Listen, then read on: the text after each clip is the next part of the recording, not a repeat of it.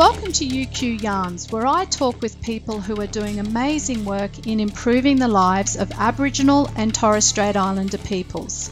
My name is Marie Toombs. I'm a very proud Gamilaroi Cooma woman with traditional lands in northwestern New South Wales and southwestern Queensland. Before I introduce today's guest, I would like to acknowledge the Turrbal and the Yagara peoples of Meanjin, otherwise known today as Brisbane. I pay my respect to their custodianship of the lands. I pay my respect to their ancestors and their descendants who continue cultural and spiritual connections to country and recognise their valuable contributions to Australian and global society.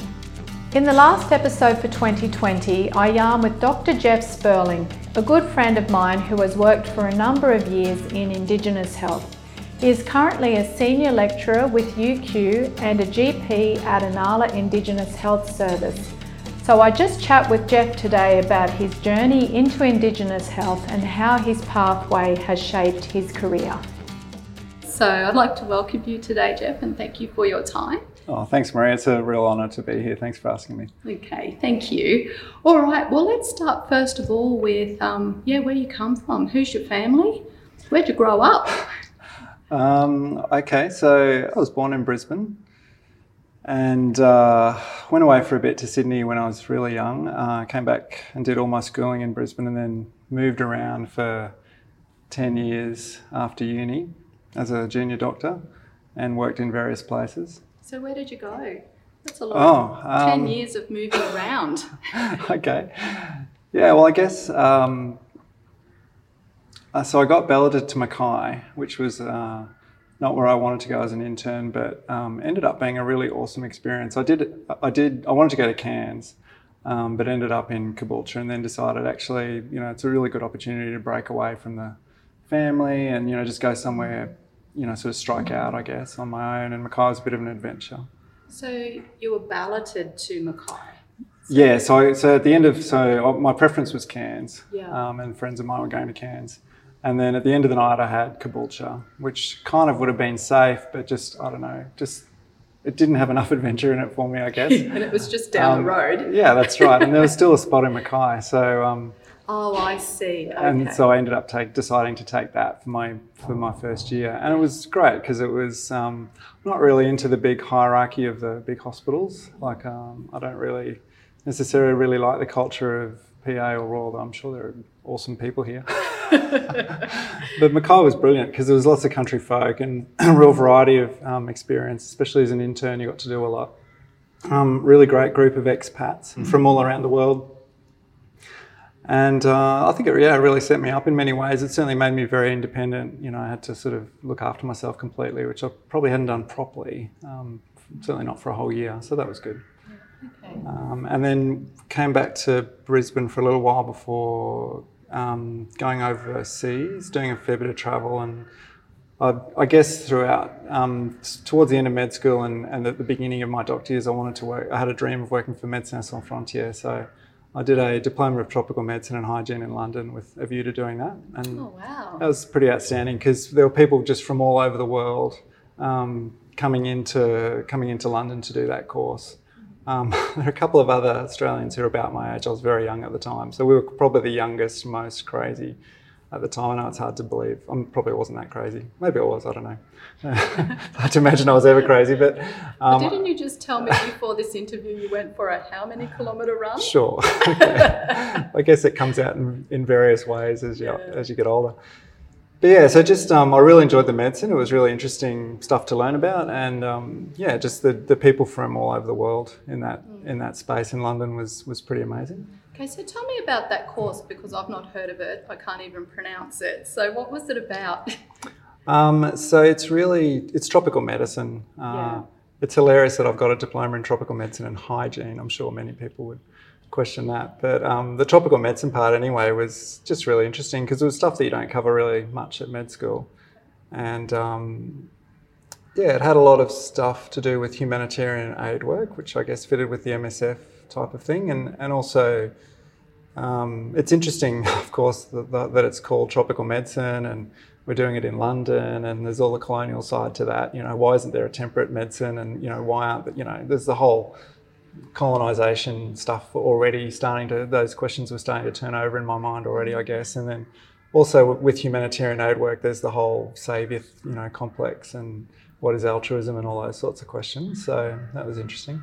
So where did those thoughts come from? Like, was it, like, did you come from a family that were very social justice, and so that led to these types of kind of thoughts and challenges and self-reflection, or was it prompted by when you started working up in Mackay, and then you're like, what brought it about? Look, I think a lot of it is family related. So mum and dad both came from rural backgrounds, some of the first in their family to go to uni. They both talk about how they grew up, or when they met at Union College at the University of Queensland. They were involved. Union College. Yes. Oh, that's perfect. So they were involved in, you know, the Vietnam War marches and things like that. So I guess they would have instilled a lot of that sort of thinking in me. But I don't know that everyone is this, I don't know, I guess I've always had an innate sense of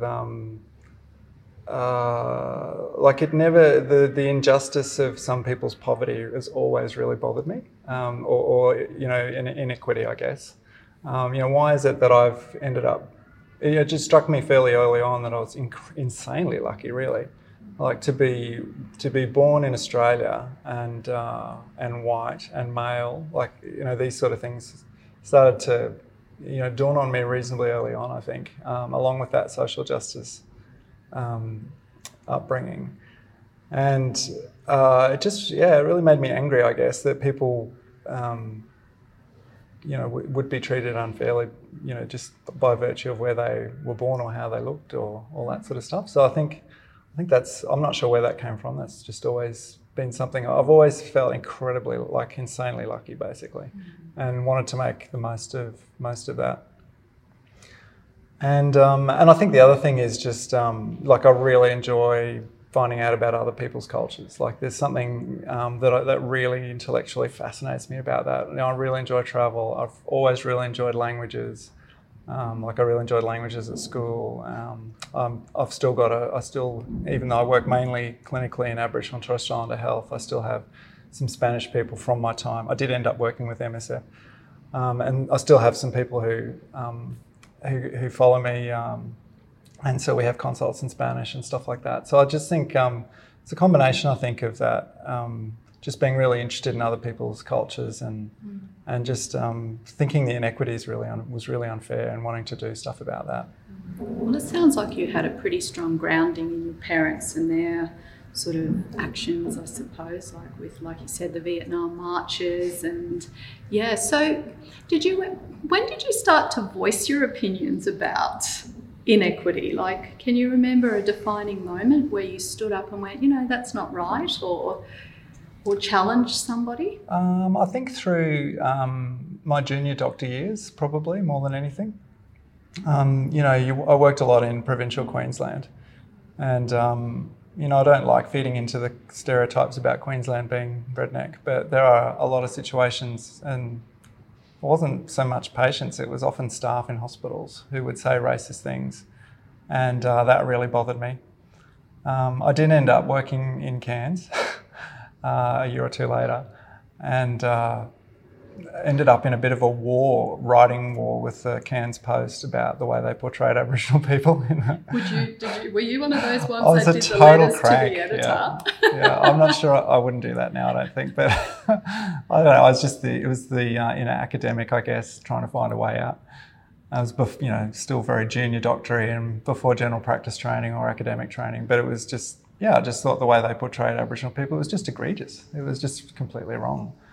And, you know, I didn't have any sophisticated thinking about it. I just thought it was wrong and wrote to them about it. And they published it I guess, because it was controversial. And I don't know, I changed much. Give me an example of one of those pieces. I'd love to read one. I think that'd be amazing. The scary thing is they're probably discoverable, but I've forgotten. But there were at least 3 or 4. Yeah. So, and also just, you know, like I remember, you know, this conversation in the doctor's mess, this doctor was going on about the way someone was acting, and I'm sure it had a racial element to it. And I was just like, why did you do medicine if you? And she was like, and she stopped and she went, you know what? I don't know. Oh, really? Yes. I suppose at least she was honest. Yeah, that's right. And I don't know, it must have been something about that year, because I have a lot of my memories are from that year. But also I came back and worked in Brisbane the following year in Logan, and that was really great for my medicine, because again, it's one of those non-hierarchical, get your hands dirty and do lots of medical stuff, and the team there in many ways were fantastic, but there was still an awful lot of racism. So I've got rose-coloured glasses when it comes to some of the hospitals I've worked in, and some of the racism you see and injustice, and the way people talk about people. It's even when it's not got a racial or sexist sort of context. There's the treating people as just presentations that bothered me. I really liked emergency, which is where I worked mostly in hospitals, but I don't know, I could see myself burning out of that pretty quickly, and then that's what I guess prompted the move into general practice. Okay. Just because it was more relationship based, which going through med school and junior doctor years, I don't know, you're kind of young and have a lot of energy and want things to give you a buzz, and emergency gave me a buzz. It was awesome, doing all those amazing things, which I would scare the bejesus out of me now. But I could see, I don't know, some of my older colleagues just looked a bit burnt out, and I didn't want to do the shift work. And then I thought, actually, the relationship side of things, which kind of surprised me a bit at the time. But I'm so glad I made the move. Like, going into general practice was definitely the best thing. So is that where you initially wanted to be when you were doing your medical degree? Or did you have views of going into a college, specialising in a different area? Yeah, I think the thing with medicine is I just think the whole way the human body is put together and the biology of it and everything around the science of it is just amazing. It's just stunning. So I really loved all of that, and there was no part of medicine that I didn't like, which is, I think, one of the signs that you should be a general practitioner. I like surgery, but I didn't really like the culture of surgeons, and I didn't think I wanted to, devote my youth to training for that sort of specialty. And I quite like the culture of physicians and that sort of in your head stuff, but I think that would have done me in as well. So in the end, I didn't want to really let anything go. I loved delivering babies. That was amazing. It was all amazing. And I've spoken about all these terms, but actually the term I did best in was psychiatry. I really, all those other terms I got sort of 5s and 6s, which is, fine. But psychiatry was my best mark through uni in terms of clinical stuff. And so the mental health side of things, that was also really interesting. So I think it's a bit of a sign, though I didn't know it at the time, that general practice was probably in my future. Looking back. That's wonderful. I've got a good friend who he was forced into medicine, so didn't want to do it, and he wanted to be a journalist.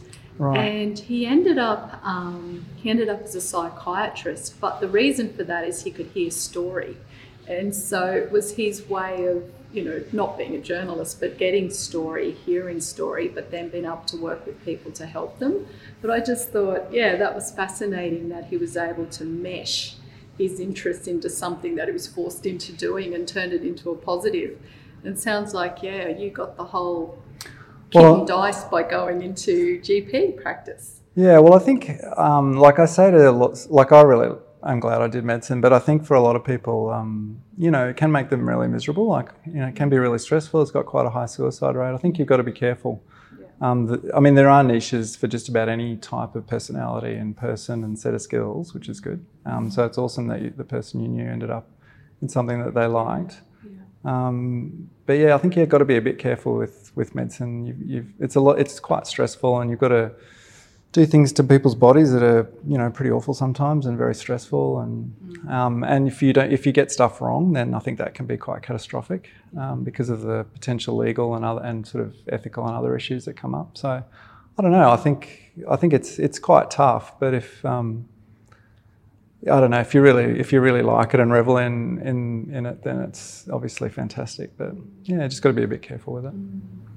And just touching on that suicide piece for a moment, it seems to be on the rise within medicine, and there's been a few suicides, unfortunately, recently. and I work in the space. So would you say that it's more stressful to be a doctor today than it was, say, 20 years ago? Geez, I don't know. I'm kind of in a bit of a bubble in many ways, because I've ended up in a place with the perfect boss and an awesome set of colleagues, and I really like my patients. So it's hard to say. I'm not sure that it's more stressful. I mean, I think, we worked when I was a young junior doctor pretty long hours. I don't know what it is that's going on for junior doctors at the moment, to be honest. I mean, it's always been stressful, and I wonder about the support. I don't know. Yeah. I wonder if we notice each other as much as what we once did, and we're in this kind of treadmill, I suppose, of being so busy and so many outcomes that we've got to meet, and it's go, go, go, go, go. And do we just not notice as much what's going on around us with each other? I don't know.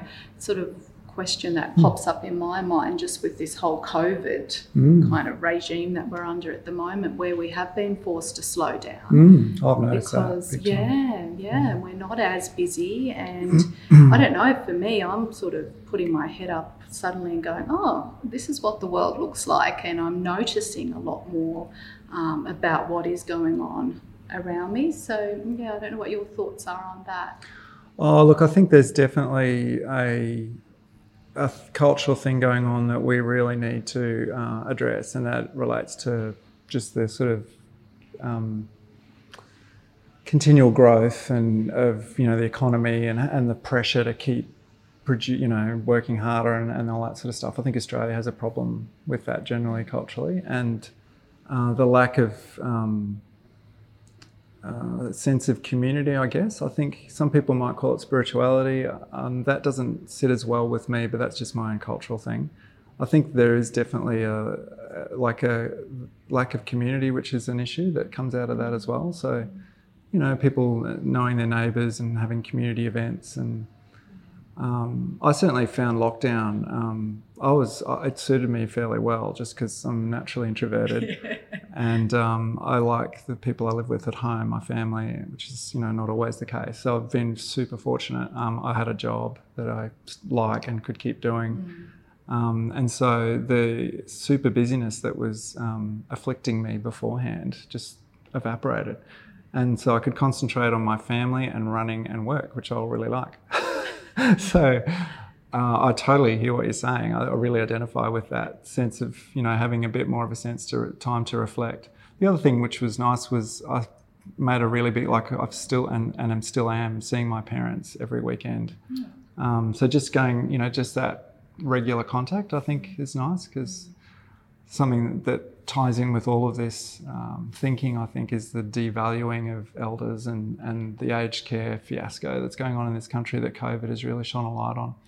And I read a really interesting article recently about how COVID's sort of shining a light on all the cracks in society, all the bits that have been neglected as we sweep along really quickly in this sort of capitalistic vision are just being, crushed by COVID, because, they can't, the casualisation of the workforce, they're all, there's been a big spotlight thrown on that, young people. I hate to be single in this sort of environment. Yeah, absolutely. Imagine if you were living by yourself, and, older people, and then, in the middle of it all, you have this unbelievable coming to the surface of racism in, various countries, especially the US, obviously, was where it was sort of started, but it's no less so in Australia. And then you've got the Black Lives Matter and all the protests, and, people in my unit block were muttering about how terrible it was that they were protesting. It's like, well, I mean, for Aboriginal people, it's probably more dangerous. Racism is probably more dangerous than corona, if you look at the life expectancy figures. And they were super responsible. There's not been a case linked back to those protests. So I don't know. It just shone a light on lots of stuff, I think, which is fascinating. And it's definitely been illuminating, that's for sure. And I like your comment about it shined a light on the cracks in society. And I think our role as being a citizen as well, and a good citizen rather than an individual. And as a citizen, it's about the collective. Yeah, that's so true. Yeah. And you see that most obviously in the United States, which has a hugely individualistic culture. That's right. And the complete inability to act as a community is just devastating. Yeah. I've been practicing gratitude. Yeah, and I don't know, I love it. Just being grateful for the little things. And so COVID has been interesting. So you talked about this wonderful boss. Would you like to tell us who it is and then how you ended up working there? So general practice, I think one of the things that had put me off general practice when I was going through medical school was I had a rural term, which was amazing. Like, it really fitted all the bills for me as far as medicine goes. It was incredible, but it was kind of burbling away in the back of my mind, and it was killed off a little bit by an urban experience I had. Suburban white general practice. I think it was in the affluent eastern suburbs of Brisbane. It was just boring. And so that really put me off general practice for years, I reckon. So I was really worried about that when it came to picking terms. And there was back in the day, it's still sort of like this, but there was the university general practice in Inala. And I remember going through there were people like Paul Glasio and Chris Delmar and Michael Yelland and Jane Smith and Claire Marr, just a bunch of GPs who were right into evidence-based medicine and academia. It just was in an area of Inala. Like, I'd always thought with my medical skills, I wanted to, use them in an area where they were sort of needed or going to be useful. And I didn't know all that much about Inala, but I thought the combination of, I'd liked those sort of places to work when I was in hospitals like Logan, for example. So I just thought Inala would be an interesting place to work, and the group of GPs would be interesting. And so that's why I signed up and did my basic training there. And down the end of the corridor, in a couple of little boxy rooms, was 3 Aboriginal people who just had this huge, inspiring impact on my life. So there was Annette Rabbit, who's the Aboriginal health worker. She's just a wonderful person, and she's been a little bit absent from Inala recently because she's a bit older and she's worried about COVID, which is understandable. Yeah. And Nola White, who was the nurse unit manager, she's just a wonderful woman. And she was really my cultural mentor for quite a long time, until she retired just recently. And Noel Heyman, of course. And Noel's a hugely inspirational figure, and I didn't know him until I started working there in 2002. And he'd had a registrar, one of the registrars before me in that practice, just do a session on a Thursday for him. And I indicated an interest, I guess. I think because of that interest in cross-cultural things. And, Mum, after protesting the Vietnam War, had gone on to work for the ABC, working for Radio National. She did the program Encounter on a Sunday morning for 25 years. And so she did a lot of programs with Aboriginal people. So it was always sort of a conversation that was sort of in the background in our house. I don't know, there was just interested me, I guess, to know more about, because I'd worked for MSF in Honduras by that stage, so I'd come back and was and had been with the Indigenous people in Honduras. So I was like, what's going on for the Aboriginal and Torres Strait Islander people in the country I grew up in? And Noel's just this legend, really. He's got a very infectious laugh. Like, when he starts laughing, you can hear it all over the service. It's a great sound. And he just, the patients love him. He loves them. He's hugely optimistic, positive fella. Very smart. And he's a visionary. And so I worked with him as the next registrar on a Thursday morning for about 6 months, I think. And then he'd managed to get to keep his bulk billing money, which means he could employ a doctor. And he said, "Do you want a job?" when I finished my training. And I went home to Donna, my partner, and we talked about it, and I went, "Yeah, okay, sure, give it a go." And what can I lose? And it was just obviously the best decision I've ever made. And basically, I've just deepened that rut or groove ever since, really. And he obviously was hugely dynamic and managed to get funding for the service grew, and because he could employ more doctors with more Medicare, and just sort of snowballed into its own sort of standalone service on the floor below, which was a bit of a pit. And we worked out of 3 consult rooms for a while. I remember going and looking at that. Yeah, it was hard. It was hard down there. Like if you wanted to go to the toilet, you'd have to go into the enormously full waiting room because, he was, the famous story, of course, is that Noel started with 12 people and, went and talked to the elders and talked to the community about what they wanted. And obviously being an Aboriginal doctor in the place really started to attract a following, and then it just took off basically. So we'd have this waiting room that was, full of people. In this little clinic that really didn't meet our needs. We're doing immunisations in the corridor and all this sort of stuff. And eventually managed to get funding for a standalone building. And what a standalone building that's right. is. So in the late afternoon, it casts a shadow over the old building, which is quite funny. So we moved over there. I can't remember, it'd be 5 or 6 years ago now. And it was just amazing. So, I had no idea that I was going to end up on this journey, or it's just been an amazing ride with Noel. So, he's not a micromanager. He hates that sort of management.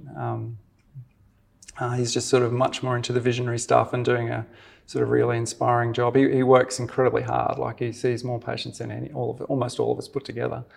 And yet, does a really good job. How many clients would you have at the Inala Clinic now?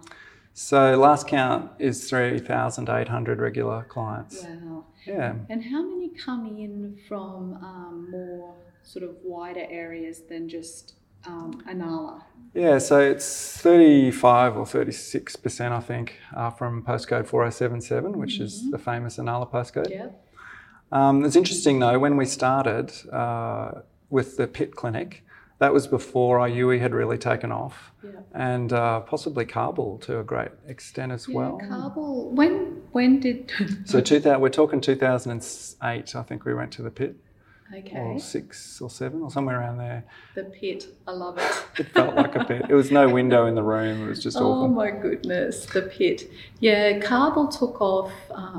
So it's 20 years old, but it was a sleepy little clinic, and it needed some dynamite under it, essentially, to get it moving, because we unfortunately had GPs in there that were not doing the right thing, and so they were seeing 8 clients a day, because back in the day, the GPs were paid a wage rather than a fee for service, and so they weren't being forced to work in terms of their Medicare billings. Wow. And so we had a really big problem there until we sacked those doctors, but that's another story. And they did go to the media, and that's another story. Oh, wow. But we shifted the whole culture of that place. And once the reins were given to the Aboriginal community and the Aboriginal community took control of that situation, we started to see, really, really big change. But yeah, we had to get rid of those doctors initially. What a journey. And I want to speak about this man just briefly, but Uncle Darby McCarthy, he was Australia's first Aboriginal jockey, travelled all over the world. He was incredible. And he and I fronted a community forum because I was actually the chair of Kabul at that point, after I'd sacked these doctors. And the community wanted to kill me because they had this view that any doctor was better than no doctor at all. And my argument was that our mob deserved to have the best GPs working in the practice. Absolutely. And that, that's what we were going to go for.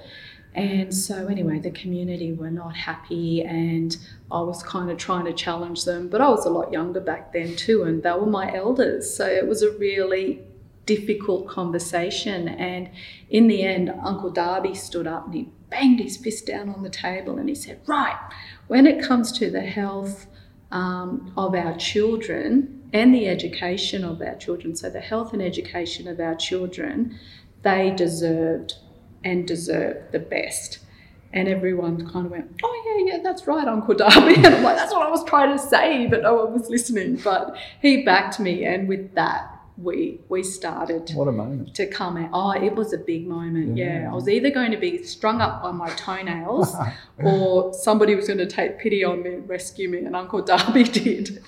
Yeah, but it does take bravery, and I know for Dr. Noel, like, it was an incredible journey, and you've been on it with him. Yeah, so I feel very fortunate. So I think back in the day, we had people from northern New South Wales and Cherbourg and northern Brisbane and from all over the place, basically. But I think with the success of IU, which is just, they've done an amazing job of getting access to primary care. So it's I think we could get a lot more people from the Inala, Acacia Ridge, Ellen Grove, Red Bank Plains out to Ipswich sort of area. So I think it's come down a bit, but yeah, it's like a lot of things with Aboriginal health. People will travel a long way to get a safe room where they can see someone safely. It's like, people from Sydney talk about travelling all the way in from Western Sydney into Redfern to the AMS, or all the way into Woolloongabba for their care, because it was the only place they felt safe. Yeah, and that's a really big piece around this, isn't it? That cultural safety piece.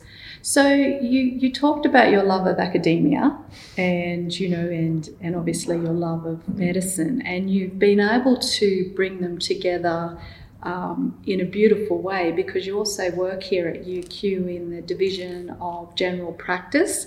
So what do you do there?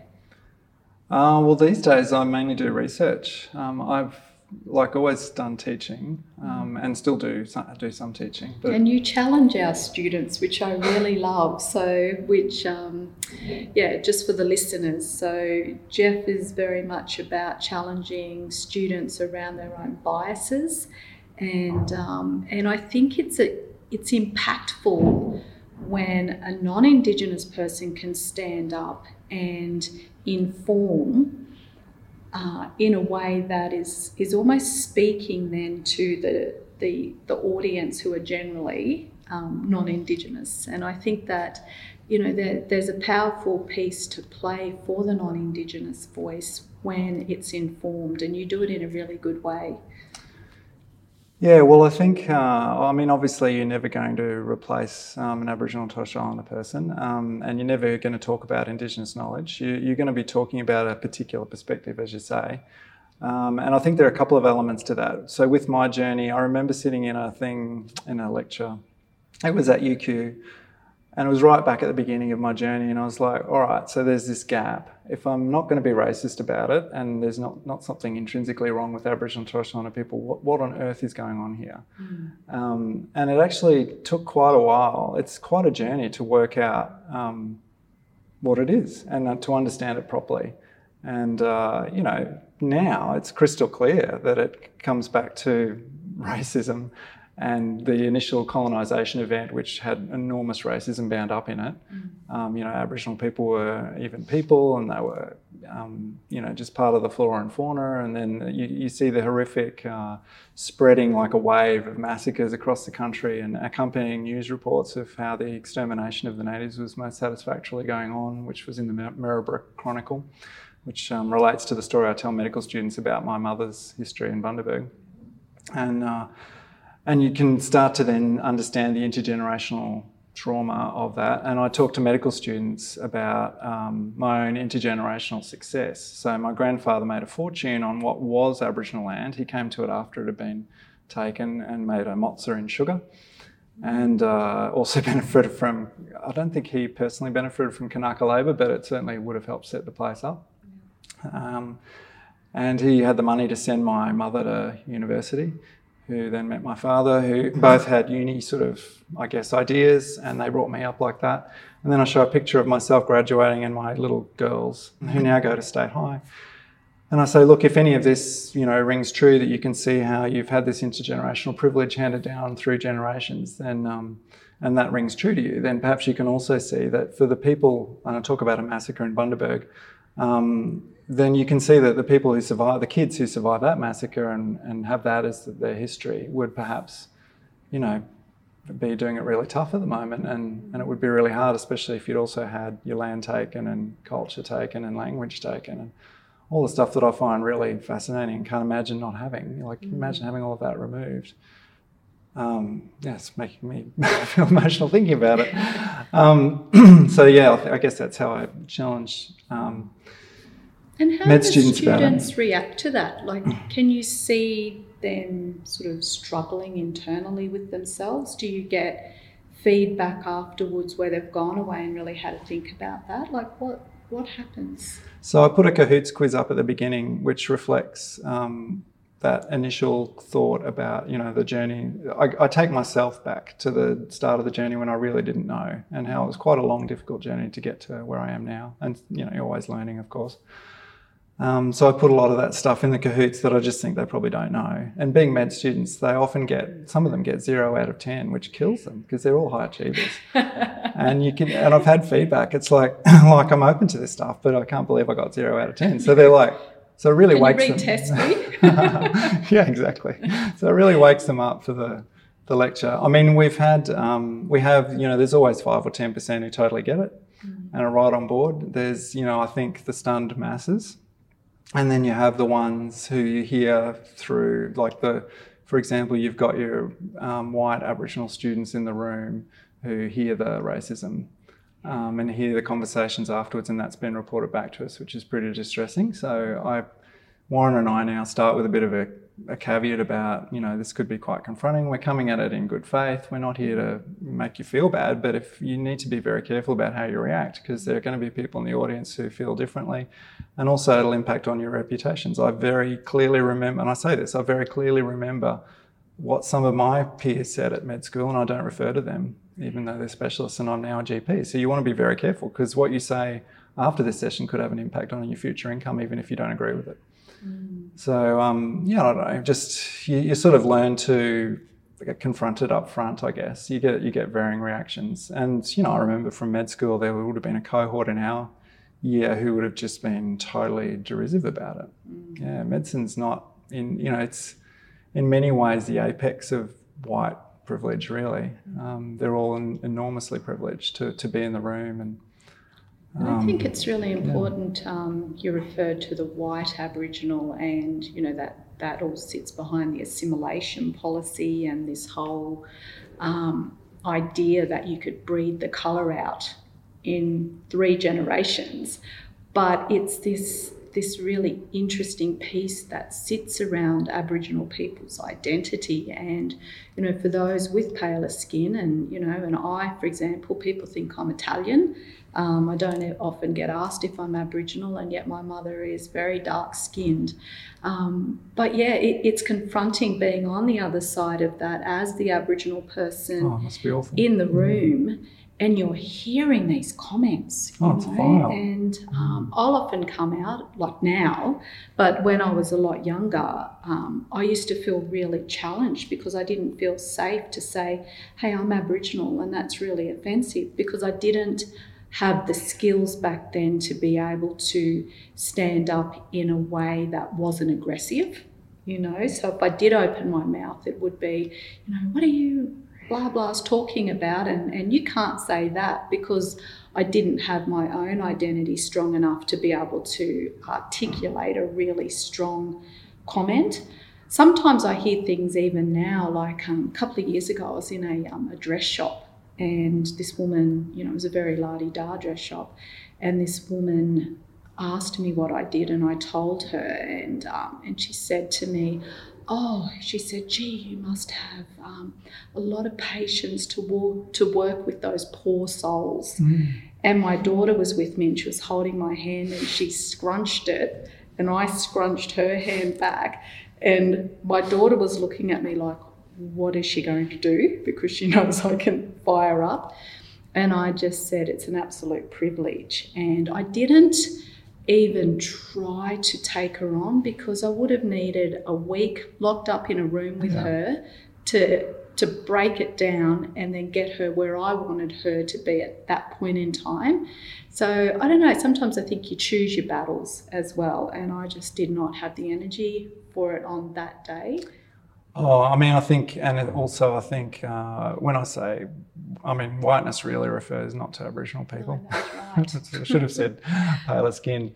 But I just think it's, you know, white people's responsibility to educate ourselves about that. I think one of the great privileges of working with Noel and Nola and Annette and all the Aboriginal people I've worked with and had as patients, you know, they're inspiring and brilliant, and they undo all that racism that you kind of pick up just from living in Australia. Yeah. And so you have these conversations where people talk about poor souls, but it was just this idea that there would have been all these inspiring Aboriginal people who I would have worked with. Like there was this real unusual concept to some people, and just that pervasive, I guess, deficit view is something that, you know, white people have a real responsibility to overcome, and that's where, you know, we really need to work on those. You know, we were talking about it before, some of the way Aboriginal people are presented in medical case studies and things like that. Oh, absolutely. And how it just buys into those stereotypes, yeah. So finally, how are your children growing up in terms of having, you know, this dad who's very much social justice minded, and I'm sure your partner as well. So can you see those teachings going into your children, and how's that mirrored back at you? It's hard to say with Soph and Luce. Like, I think with all the kids, like I'm proud of all. I've got 2 stepkids as well, and I'm proud of all of them. I think they all are very aware of how I feel about, you know, there's those sort of, you know, racist discourses at high school, for example, and homophobic discourses and sexist discourses, and I think they're all really good with that stuff and call it out, and so, you know, I'm really proud of them on that level. I don't know. I don't know how it's going to play out with them. They're all very different, and you know, one of my stepson's a teacher, so I think he's you know, been probably the most vocal about that stuff at his school. But yeah, I don't know. We'll see. We'll watch this space. Yeah, that's right. It'll be interesting. Well, thank you very much for your time today, and as usual, and yeah, it was a pleasure to have you and talk with you. And I learned a little bit about you today that I didn't know either. Oh, really? Yeah. Okay. So thanks very much. Pleasure, Marie. Thank you for listening, and I hope you've enjoyed today's yarn with UQ's Jeff Sperling and what has been the final episode of UQ Yarns for 2020. As we head into the holiday season, I would like to thank you all for tuning in and joining me with some wonderful conversations with our inspirational guests. I'm excited for what 2021 will bring and look forward to connecting and having a yarn with more of our community members. To catch up on other episodes in the meantime, please visit our website medicine.uq.edu.au/UQ Yarns.